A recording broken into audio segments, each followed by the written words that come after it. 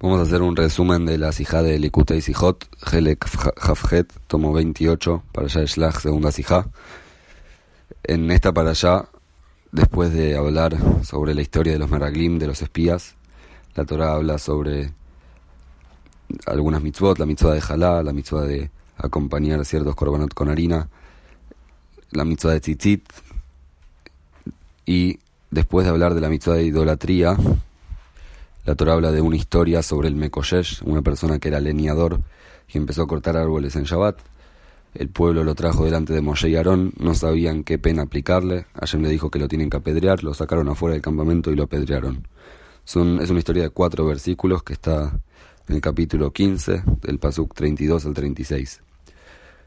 Rashi trae por qué aparece esta historia acá, qué tiene que ver, y él dice al final de nuestra parashá, en nombre de Rabbi Moshe Adarshan, que tiene una relación con la idolatría. Al ser que la idolatría es comparada a todas las otras mitzvot, el Shabbat también es comparado a todas las otras mitzvot, y esto es lo que nos enseña la Torá al acercar una historia a la otra.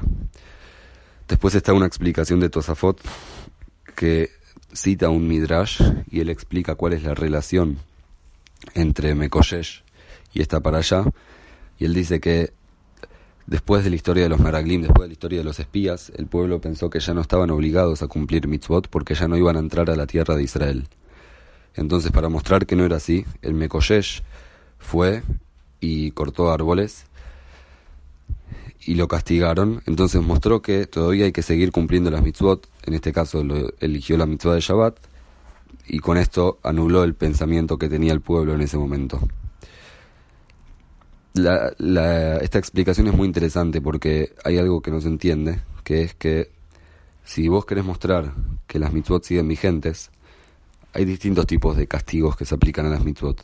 A veces son castigos monetarios, a veces son castigos espirituales, a veces el castigo que se aplica son latigazos, y en el peor de los casos es una pena de muerte por parte del Beit Din, del tribunal. Entonces, si el Mekoshesh quería mostrar, este leñador quería mostrar que las mitzvot seguían vigentes, ¿por qué agarró una mitzvah como Shabbat? Que tiene 2 aspectos. Número 1, profanar el Shabbat, que es algo muy grave. Número 2, que derramó su propia sangre. Él fue como una especie de suicidio, él sabía que lo iban a matar.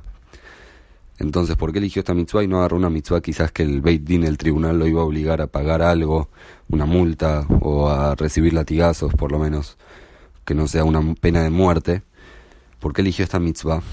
Entonces el Maharsha, es uno de los comentaristas del Talmud, explica que en Shabbat existe algo que se llama melajá she'eina tzrija legufa, cuando uno hace un trabajo prohibido en Shabbat, pero no es que yo necesito el trabajo mismo, por ejemplo, que prendo fuego porque necesito calentar la comida, sino que hago el trabajo porque necesito otra cosa aparte, separada.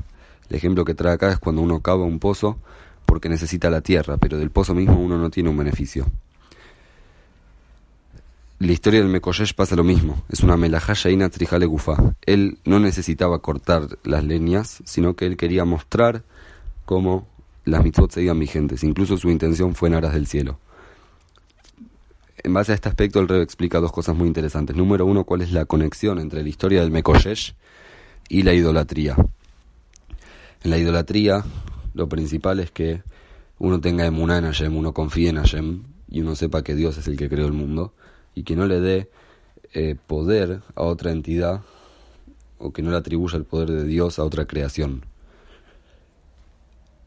Y según eso, hay algo que no se entiende o que sorprende y llama la atención, que es que los Yehudim, a lo largo de todas las generaciones, principalmente en las generaciones que fuimos oprimidos, muchas veces había gente que sacrificaba su vida para no mostrar externamente que ellos hacían idolatría.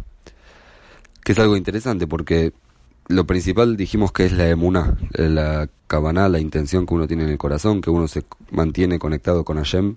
¿Y qué hay de malo de arrodillarse y mostrar por afuera para que no me maten, que yo muestre por afuera que hago idolatría? Y el punto es que incluso una acción pequeña de estar separado con Hashem, los Yehudim no querían mostrar. Y acá se entiende la conexión entre la idolatría y Shabbat. Tanto en Shabbat como en la idolatría son dos mitzvot que yo puedo tener cierta intención, pero en la acción puedo hacer otra cosa, y eso lleva a algo malo, en un caso la pena de muerte o en otro caso hacer idolatría. Y según esto se entiende también no solamente la conexión entre la historia del Mekoshesh, la historia del leñador, con la idolatría, se entiende también la conexión con la Parashá en general, la historia de los Meraglim, de los espías, porque los espías, ellos querían quedarse en el desierto. No fue solamente que hablaron mal de la tierra de Israel porque no tenían emuná en Kashemí, iba a ser un milagro, no tenían emuná en el pueblo, que el pueblo lo iba a poder lograr conquistar. Ellos decían, en el pueblo tenemos todas las necesidades materiales cubiertas, quedémonos acá y nos dedicamos a una vida espiritual de estudiar Torah en la cabeza. Nos dedicamos a pensar, a meditar o incluso a hablar, pero no a hacer, porque entrar a Eretz Israel significa plantar el campo, trabajar con la tierra, cumplir mitzvot prácticas, y eso era lo que ellos no querían. Y el Mekoshesh, para anular este pensamiento, el leñador para anular este pensamiento, fue y profanó el Shabbat. Que al profanar el Shabbat él mostró que quizás en la intención él era bueno, pero como en la acción le faltó, entonces eso merece una pena de muerte.